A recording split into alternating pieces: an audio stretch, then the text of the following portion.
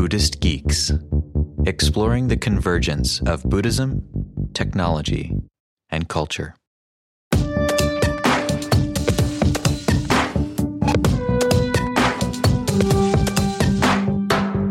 What's the sound of one geek giving? Find out at BuddhistGeeks.com/give.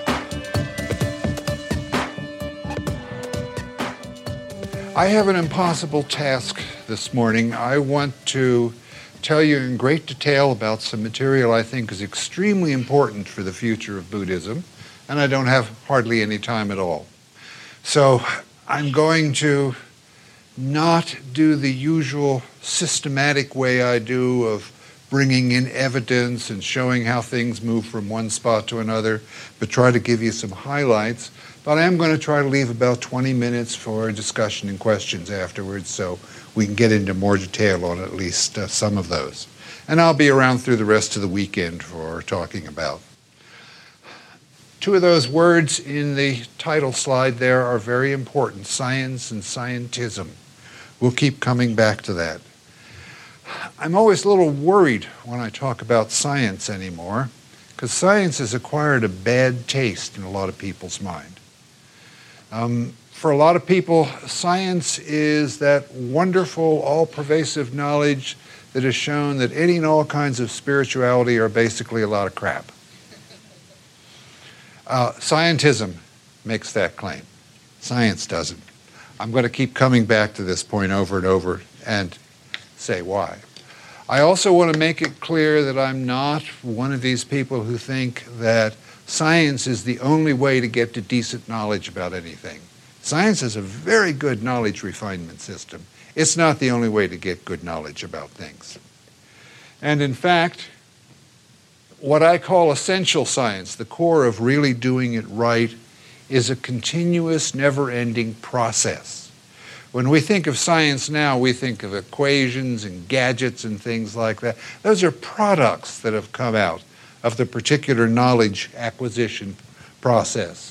But science itself, essential science, is, as I say, a never-ending process for knowledge acquisition, refinement, and application.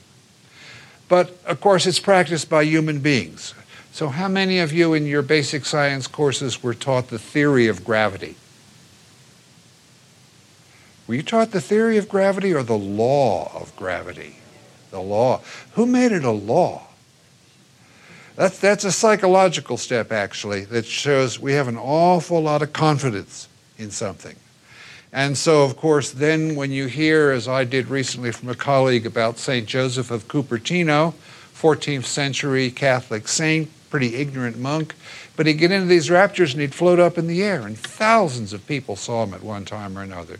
The church kept moving him off to more obscure monasteries because he would mess up the ceremonies, you know. They'd be having a wonderful holy procession to the church, and he'd get all enraptured, and he'd float up in the air and float there for 10 minutes while oh, God, go get a ladder from the village. We'll have to get him down from the tree when he comes out of this ecstatic state. So, but thousands of people, they must have been ignorant. The law of gravity wouldn't allow that. Gravity is an excellent theory. It predicts things very well 99.99999% of the time. But when you turn it into a law for any scientific theory, you've taken a psychological step that's kind of questionable. Scientism is that step. Some people have heard the word scientism. I find a lot of people haven't. It was coined by sociologists back in the middle of the last century to reflect the fact that a lot of scientists got so attached to the particular findings of science at that time that they thought they were all laws. And they immediately ignored anything that didn't fit with those particular ones.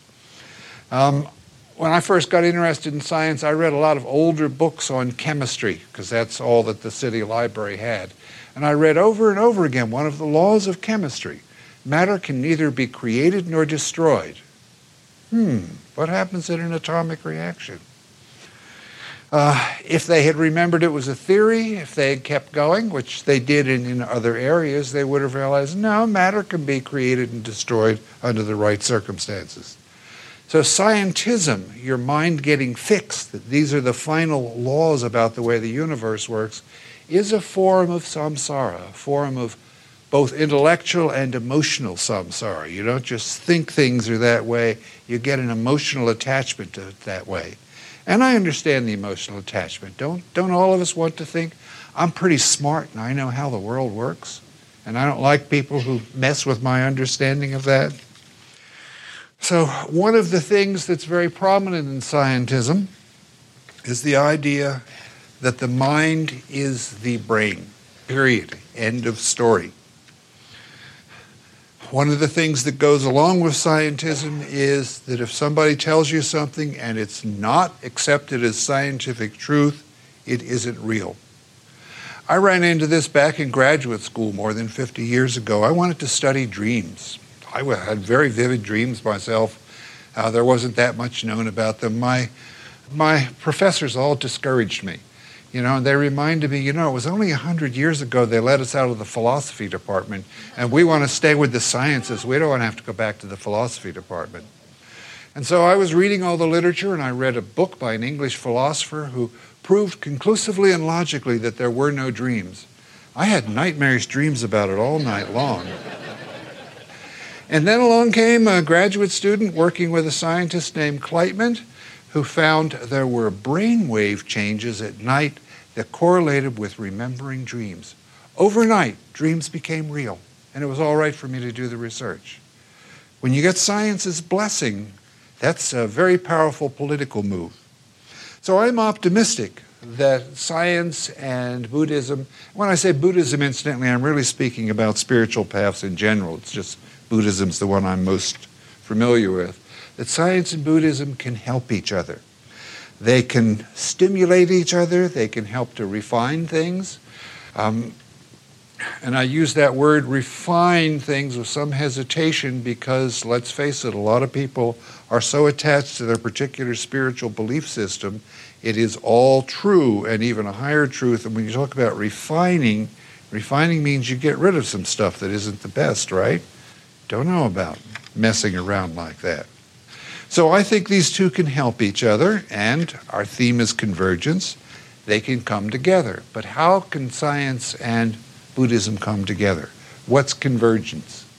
Well, I've said up here in this slide, essential science, the real heart of it, is never-ending process. If you freeze things, if you have an accepted doctrine of beliefs that cannot be questioned, you're not doing science anymore, you're doing scientism. And I think the same thing can happen with Buddhism. I'm going to be very selective about Buddhism now. My scholar friends tell me I should never say Buddhism. I should always say Buddhisms because there are so many different variations. But I'm going to select Buddhisms that welcome continuous exploration and discovery and so forth, rather than points A, B, C, D, and E are the eternal cosmic truths and the only things you do, and you'll go to Vajra hell if you don't do it. There's not going to be much convergence there. So Buddhism can also be seen as a knowledge acquisition system, refining knowledge, and applying it for the reduction of suffering, to enlightenment, to become a bodhisattva, to help others, and so forth. But once either Buddhism or science becomes a religion or a scientism, we're in trouble. Now, because being okay with science can give such a blessing, we're anxious to have science prove that what we're doing is good. The trouble is, the science we're turning toward that a lot of times is scientism. It's very bright people who are locked into a fixed set of beliefs about reality. And so what I'm concerned about is not the convergence of science and Buddhism. As long as they're both open, never-ending processes for refinement, fine. But I'm worried about the submergence of Buddhism in science. I'm worried about wanting that blessing of powerful science so much that we basically throw out a lot of essential aspects of Buddhism. How do we do that? Well, for instance, Buddhism, we have the Dalai Lama. Interesting man. Bodhisattva. Tibetan Buddhism has the Nechung Oracle. This is a monk who wears a 30-pound crown on his head, has 100 pounds of robes and metal doodangles and whatnot all over his body, and goes into trance and dances like mad, and is possessed by various guardian spirits and prophesies the future in ways that make him the state oracle of Tibet. And the Nechung oracle is usually consulted for any important decisions. Okay, from the perspective of scientism, His Holiness the Dalai Lama is a nice guy, and he knows about some nice mental health techniques for cutting down your amount of worrying, but he is awfully superstitious. You know, he believes in weird stuff like reincarnation and blessings and all that kind of stuff. And the Nechung oracle, probably epileptic to be able to dance violently with all that stuff on him, right? 30-pound crown, that would be like having 2 bowling balls strapped to your head as well as all sorts of other stuff. So for some people, converging science and Buddhism means you've got to get rid of stuff like this because scientism has shown that they're just nonsense. Well, I think there's a little bit more to it than that. Put it another way, scientism, as I said earlier, thinks the mind is nothing but the action of the brain. You got all those cells in there, they're secreting chemicals, sending little electrical impulses around. The result is consciousness coming out of it, and that's it. It's total mind equals brain, period. Enlightenment? Well, if you scanned it the right way, you would find somebody who was enlightened, whatever that means, don't ask me, would have some particular pattern of electrochemical activity in the brain, and that's all that enlightenment is. It's that particular pattern. Now, I'm sure this is at least partially true, okay? I think it's ridiculous to restrict the mind to nothing but the brain, but on the other hand, we use the brain all the time. I think I'm using my brain right now. I also have a bad habit of when I refer to the mind of pointing to my head because I've been so thoroughly indoctrinated in that mind equals brain crap. The trouble with totally equating the mind with the brain is it dies. That's a picture of a dead brain. Had to do a little searching on Google to find a nice dead brain picture. And when the brain dies, consciousness dies, and any enlightenment dies also. So enlightenment becomes a nice mental health technique that will reduce your suffering while you're alive. Makes no difference after you're dead whether you were enlightened or not. That's the view of scientism. Okay, now I want to show you some very high-quality scientific evidence that shows scientism is a quite incomplete picture of what human beings are, and there's reason to take spiritual realities much more seriously. Let's switch from the Nechung oracle. I wanted a picture of the Potala, but it would have made the slide too crowded. To another big building, SRI International, a major think tank out in Menlo Park on the West Coast, to a man named Pat Price, who was a remote viewer. That's the term we give him. Pat Price was not a spiritual man who'd had years of monastic training or something. He was a businessman who was a little into politics and had been elected police commissioner in his particular town. And sometimes he helped the police in his town catch criminals. He'd call them up and say, I got an idea that if you looked in such and such a place. Sounds like total nonsense from a scientific point of view, of course. But anyway, Pat Price was in remote viewing experiments at Stanford Research Institute. And these remote viewing experiments, after an initial start, were sponsored not by the Tibetan government, but by various intelligence gathering agencies, the CIA, DARPA, branches of the Army and so forth, because they also thought, it's a good idea to know what people who have a lot of weapons are doing. So the CIA is part of trying to find out, is this stuff really any good? I mean, they knew ahead of time it couldn't possibly be good, but they felt they ought to test it. They said, okay, can you get Pat to tell us what's here? Now, don't whip out your smartphone. This was back in the early 1970s. You would have had to work hard to find the right kind of world atlas. There were a few people who knew coordinate systems enough to probably know, well, this is in Asia and it's in the north, might be Siberia, but that's not very specific at all. But anyway, this was a place 10,000 miles away from SRI. And they asked Pat, tell us what you see there. Pat said he went there, he was hovering up in the air above, he saw various kinds of things, and he had a ruler available, he drew a sketch of one of the things he saw. He said, this is really weird, this is a giant gantry. It's so big, there's a track on each side of it and it runs right over a building. This thing is so big. I've never seen anything that huge. And he went on about it that way. Okay, they sent this information back to the CIA, who said, oh, this is kind of interesting. Our satellites, except they couldn't show what the satellite view actually showed, because if the photo got out, it would show the Soviets how capable our satellites were. So they had an artist redraw it. Yeah, at this place, there is a big gantry that runs on a couple of tracks past this building here. This is getting kind of interesting. But the CIA said, well, but what we're really interested in is what's going on in these buildings. The spy satellites will tell you there's buildings somewhere. They're not very good at telling you anything about them. So Pat did a little more remote viewing, and he said, oh, this is really weird. There are these steel gores, these things kind of like peels of an orange strip or something like that. They're about 14 feet long. They're having trouble. They want to weld them together into a sphere, and they're having trouble welding stuff that's so huge and thick and something like that. CIA said, thank you. That was all anybody heard for a while, until many years later, when another intelligent picture showed they'd finally figured out how to weld these things together.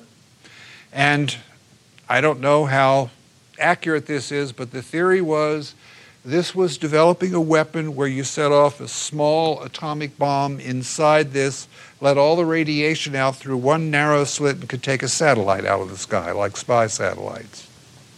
This made the CIA considerably interested. So they, among other things, financed this research for a long time. And then when it came out of secrecy some 20 years later, and they were forced to admit that they'd given some money, they said, oh yeah, but we never learned anything useful. Okay, that's why they kept funding it for 20 years. Now, I've shown you an exceptionally good example of remote viewing. Most of the stuff you do with extrasensory perception in the lab is nowhere near this good. It's statistically significant and all that, but Pat was extremely good. And the CIA was very unhappy when he died quite suddenly under mysterious circumstances. Rumors went around, that's when they had Bulgarian agents who had umbrellas with a cyanide tip. I don't know if any of that's true. So the usual stuff in the lab is weaker, but there is a lot of very rigorous scientific research done to the highest standards to show that the human mind can do things that you can't imagine a human brain doing. And I'm going to tell you quickly what those things are. This rigorous research, totally unknown to most scientists because they know ahead of time that this can't happen, so why waste their time looking at the research, shows that it's reasonable to consider spiritual aspects of human beings as well as just material ones. So the idea that the brain is the mind, that's a theory, and it's partially true. As I said, I think I'm using my brain right now as part of what I'm doing, but it's incomplete. There's a lot more that we need. Now, let me put a bit of caution in here.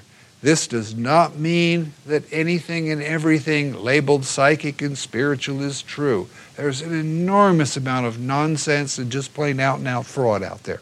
So we still have to show a lot of discrimination. Okay, now my miracle. I'll summarize 130 years of research findings in less than 10 minutes. I have to skim tremendously. For those who want a more detailed look, I put out a book in 2009, The End of Materialism. Came out at the same time the big stock market crash. My publisher thought maybe people think it's a book about finances and buy millions of copies, but it doesn't work that way. Anyway, they have a few copies back there. I think it is going out of print, except I was smart enough to keep the ebook rights, so it will continue to be available as an ebook. But the publisher only has, I don't know, a couple of dozen copies left, and they don't plan a paperback. So the conclusion of this book, with all the details for the stuff I'm going to tell you, is, as I said earlier, it is reasonable, logical, sensible, supported by empirical evidence to be both spiritual and scientific in your approach to life. Still use lots of discrimination, lots of nonsense in both fields, but there's things that happen that are relevant. And I've divided those things that happen into two categories. They're what I call the big five. These are 5 psychic phenomena for which I think there is so much high-quality evidence that anybody who says they don't exist to me is ignorant or stupid. And they would say, of course, a believer like you would say something like that. Okay, but they don't look at the evidence. And then there are a number of things which I call the many maybes. These are things for which there's enough evidence that I think they should be taken seriously and researched a lot more, but I'm not quite willing, most other parapsychologists would not be quite willing to say, oh yes, we've definitely proven those things. One of these things is what's commonly called telepathy, mind-to-mind communication. Somebody thinks something, somebody else picks it up. The experiments you do, what a person thinks is determined by a random process. You make sure there's no means of sensory communication available. You have an objective way of scoring it and so forth. And you get enough hits over what you'd expect by just chance that something is happening. The remote viewing I showed you is an example of clairvoyance, the direct knowing of the state of the physical world, whether it's in somebody else's mind or not. I don't think anybody was happening to fly over that spot that Pat Price was looking at the gantry from, but you can easily set this up to eliminate telepathy at a time. Telepathy, mind-to-mind transmission of the masters, from a scientific point of view, total nonsense. Maybe a contact high like we had in the 60s when everybody was getting high, but, nothing woo-woo. Well, if there's telepathy, who knows? Clairvoyance, expanded knowledge of what's going on in the world that might be useful to helping people spiritually evolve, could be. Precognition. This is one of the big five, and frankly, I hate it. Because there's so much evidence for people being able to sometimes predict the future when the future is determined by random processes. It cannot be logically predicted, and it happens. But I cannot wrap my mind around that. I mean, I know the evidence, I have to admit it. That's one of the things about the discipline of science. If there's evidence, you have to take something seriously. But I can't make any sense of that. How can my mind know the future? Those are 3 kinds of information pickup. Psychokinesis, PK, the direct influence of the mind on matter. St. Joseph of Cupertino as an outstanding example that nobody wants to believe. I mean, could you folks really tell if somebody was floating 10 feet up in the air? You'd probably all be hallucinating, right? You can't trust anybody on that. So you do it in the laboratory and you don't get people who can float up, but you get computers that change their random outputs and things like that.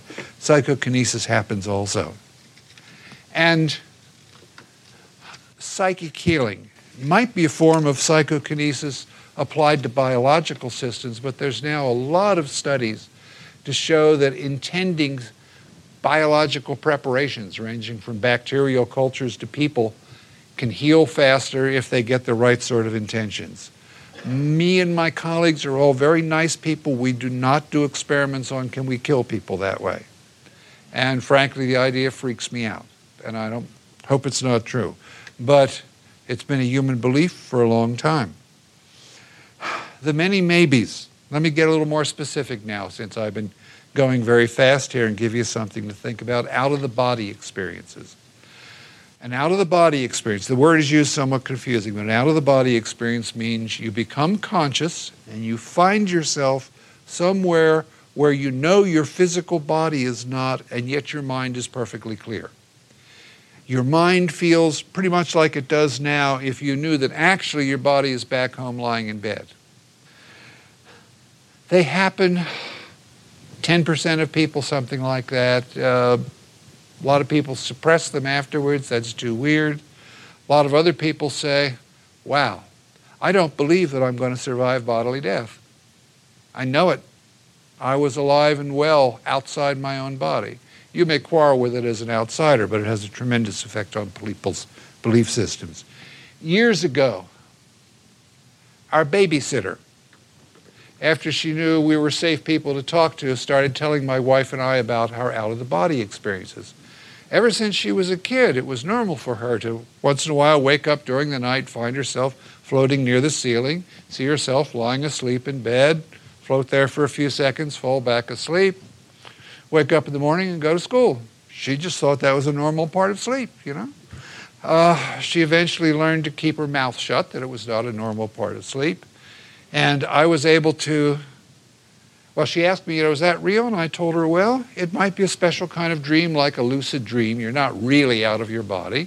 Or maybe you're up there. So why don't you take 10 slips of paper, write the numbers 1 to 10 on them, shuffle them up so you can't see them, put them in a box after you go to bed, reach out, lay one out on the table, but don't look in that way. But if you float up near the ceiling, memorize the number, check in the morning, see if you were right.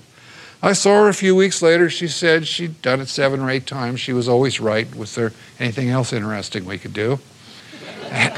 And I was doing sleep research at the time, so I took her into my sleep laboratory because I know these things were often associated with people almost dying. So I was very curious about what was going on in her body. So she slept through the night with her EEG and some autonomic physiological measures being done. I could peek in any time through the observation window, but after she was in bed, I told her, see that shelf up there? I'm going to go off in the other room, generate a 5-digit random number.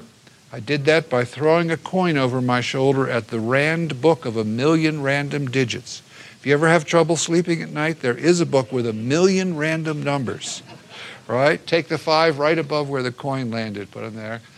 She had several out-of-the-body experiences. She'd wake up afterwards and said, I think it took me about 2 minutes to wake up, but I was for a minute. Only once did she say she was in position to see what was on the shelf, and she correctly told me, oh yeah, the number's 25187. That was correct. Then she moved across the country, and that was the end of that research. I was still young then and naively thought, oh, lots of scientists will start doing this kind of research. This is so exciting. But it demonstrated that you could take something as exotic as an out-of-the-body experience and learn something about it in the laboratory. And her physiology, she was not near death, okay? This is her pattern associated with out-of-the-body experiences there. I didn't recognize it, so I took these tracings to one of the world's leading experts on sleep EEGs, and we had 100% agreement. Both of us looked at it and said, that's funny looking. But, at least, there'd be no need for a clinician to call a crash cart because this woman was near death. But then let's jump to near-death experiences as part of the many maybes. A near-death experience often starts with an out-of-the-body experience, but not necessarily. But then the thing that distinguishes a near-death experience is there's a big change in the quality of consciousness. The person will tell you they can't really explain it. Words won't adequately describe it. They get new kinds of knowledge they couldn't know ordinarily. We all know about near-death experiences now. They have them on TV all the time. That, again, convinces people that they're going to survive death in some form, and usually starts them on a spiritual quest as they try to take what they can remember of what they learned and integrate it into their life. And it turns out for most of them it's very hard because people think, you must be crazy. You better see a psychiatrist. You talk to God? Come on. God doesn't talk to Baptists or, whatever people's particular prejudices are. But again, there have been several million people now who've had near-death experiences because of remarkable advances in resuscitation technology. Most of these people would have died. Do not try this at home, okay? Most of the people who have near-death experiences, the nearness they get, they usually get buried. ADCs, after-death communications, a lot of people report that after a loved one dies within the first year, more than 50% of people say, something happened that made me think they were giving me a message that they were all right. I suddenly smelled my husband's favorite tobacco in the room, and there hadn't been any there for a year. Or I woke up in the night and she was standing at the foot of my bed to tell me that she was all right. And it wasn't a dream. It didn't feel like a dream. You know, many, many things like this. That's tremendously important to the people who have them, not very evidential from the outside, because, of course, if you want to be scientific, you could say, you know, these people are grieving, they're hallucinating, whatnot. But there's a whole category of people called mediums who claim to be able to go into a trance state where they contact the dead. Most of what they produce is comforting to survivors. I'm all right, don't worry about me. To eat good food and whatnot. But not very impressive to the rest of us because it's kind of vague. You know, your Uncle Joe says to remember that he loved you. Yeah, okay. But some of these apparent surviving spirits give very specific communications. Oh yeah, the will you can't find, it's on the back of that bureau drawer, third one down, out in the garage that I keep my tools in. Oh, there it is. Gets interesting. And finally, for all the Buddhists in the audience, reincarnation. Colleagues of mine at the University of Virginia now have collected through field work close to 5,000 cases, about half of which are now adequately analyzed, where some kid, generally somewhere between 3 and 6 years old, will start saying something like, "You can't give that to me to eat, Mommy. My people don't eat that kind of food. That's lousy stuff. That's forbidden by our religion." Or I want to see my wife, not you, or something like that. And they come up with sufficient details that the investigators are able to locate someone who died within the last few years who has those characteristics, including sometimes spectacular things like, you know, the kid names a village 50 miles away and they take them there and there's a crowd of people and the kid says, "Bob," or, well, whatever an Indian equivalent of Bob is, "Rajesh," and runs them and recognizes people. Gets very interesting sometimes. That recent book about the kid who had nightmares about crashing in a plane, can't quite remember the name of it, was a very evidential one that way. Any of you are old enough to remember the Search for Bridey Murphy book years ago too. It was actually a pretty evidential case which showed that people go nuts when they hear the word reincarnation. All of those are part of the many maybes. So, just to sum up, here's the things that will not fit in a totally materialistic view. Telepathy, clairvoyance, precognition, psychokinesis, psychic healing. All of which with hundreds of experiments showing that these things happen sometimes. The many maybes, out-of-the-body experiences, near-death experiences, after-death communications, mediumship, reincarnation, and so forth. A lot of very interesting material there. Properly used, science can probably improve the methods and understandings that we use to try to grow in a spiritual kind of sense. At the same time, we have to realize scientists are not enlightened people. There is samsaric as the rest of us. A lot of them are caught in scientism. This is threatening stuff, so it will tend to be thrown away. Or you have to kind of soft pedal it in order to not get rejected. So if you say, well, look, I got these Tibetans and, they're really superstitious, but they can keep their minds still for a long time, and that's good for EEG studies. You can get some, but realize then you're playing politics.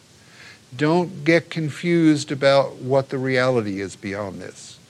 I think that any belief system which excludes parts of what is real is going to have consequences in terms of unnecessary suffering, lack of development of potential, and so forth.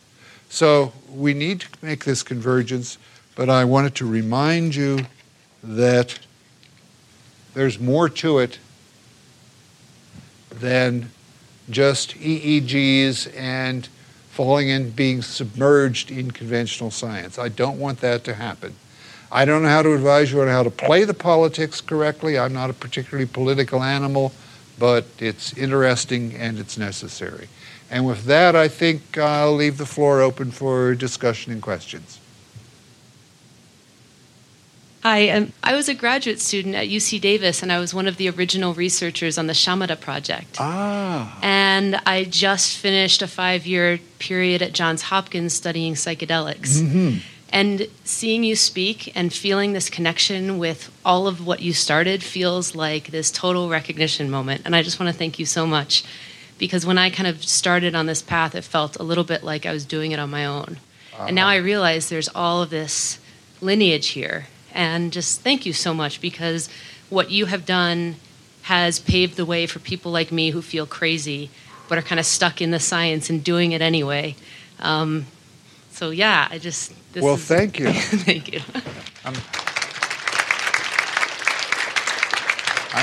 I'm not sure about being part of a lineage. I am still trying to think of myself as a young rebel, but c'est la vie. Well, you look great. Thank you. Hi, Dr. Tart. Do you feel like there's a danger? Because I understand that you're trying to sort of move the pendulum back to center, in the sense that there's an extreme of sort of superstitious lunacy that you want to avoid, and there's the extreme of scientism. But do you feel, how do you keep the pendulum truly center? Because the thing that struck me was when you were talking about reincarnation, when I hear that there's, with very compelling evidence, a little girl somewhere who is experiencing the memories that appear to be the memories of some earlier mind, it seems to me that if you really wanted to be parsimonious with trying to understand that, you wouldn't necessarily need to posit things like, this is the same person, this is the continuation of the consciousness of that person. That seems to be bringing in a bunch of concepts that come from spiritual tradition but aren't required. They're not mandated by what we're seeing. If you wanted to be as parsimonious as possible, you would say that this current mind is experiencing memories that appear because of this evidence to have been experienced first by some other mind. So do you feel like there's a danger that because what we're verifying also has some roots in spiritual traditions, that we're almost, without even realizing it, importing concepts that aren't required by the data that we're seeing? Sure. I mean, importing concepts is what our human, was it going to say brain or mind? I was pointing. It's what we do. That's one of the jobs of the brain, to kind of keep bringing up information that might be relevant to the system, the situation that we're in. But I think I know there's the idea of conceptless perception and whatnot. Maybe it can happen, I don't know. But meanwhile, back at the ranch, I think what we can do is be less attached to our particular concepts. I particularly, this is what I want to stress, because my own personality is such that when I was a kid, I suffered a lot, like most kids, and not much I could do about it, except I discovered I could think a pleasant thought, and that would make things better.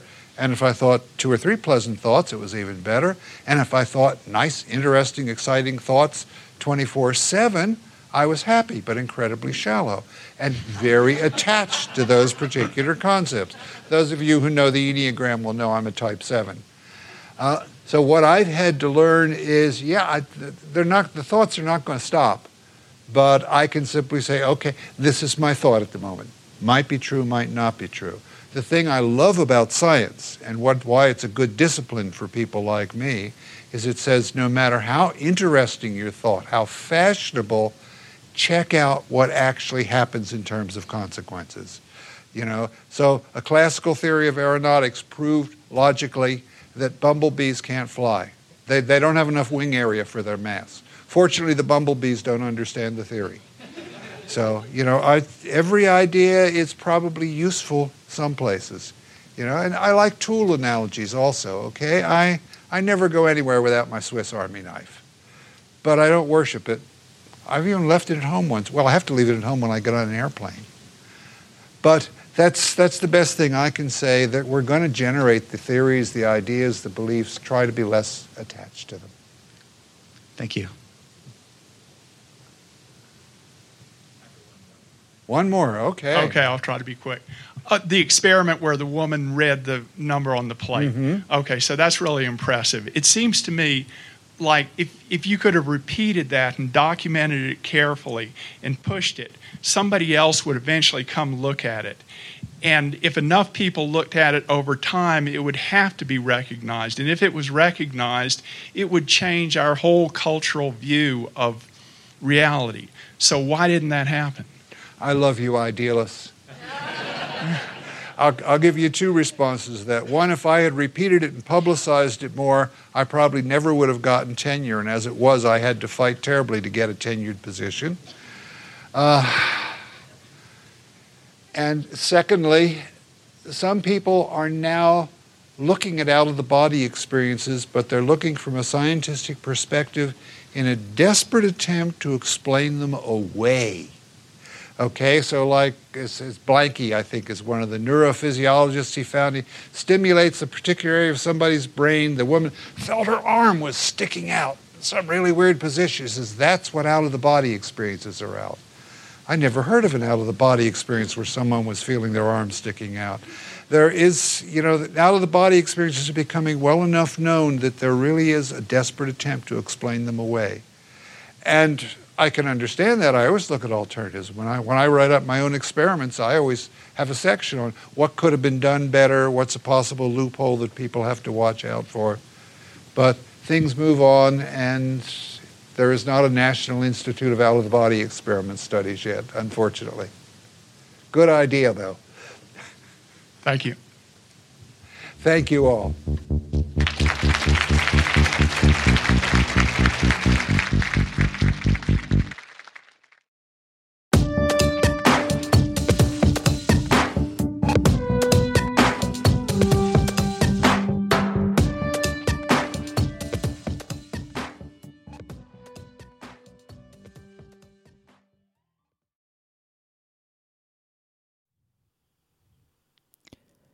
After nearly a year in private beta, the Buddhist Geeks Network is now open for any independent practitioners who want to engage in interdependent practice.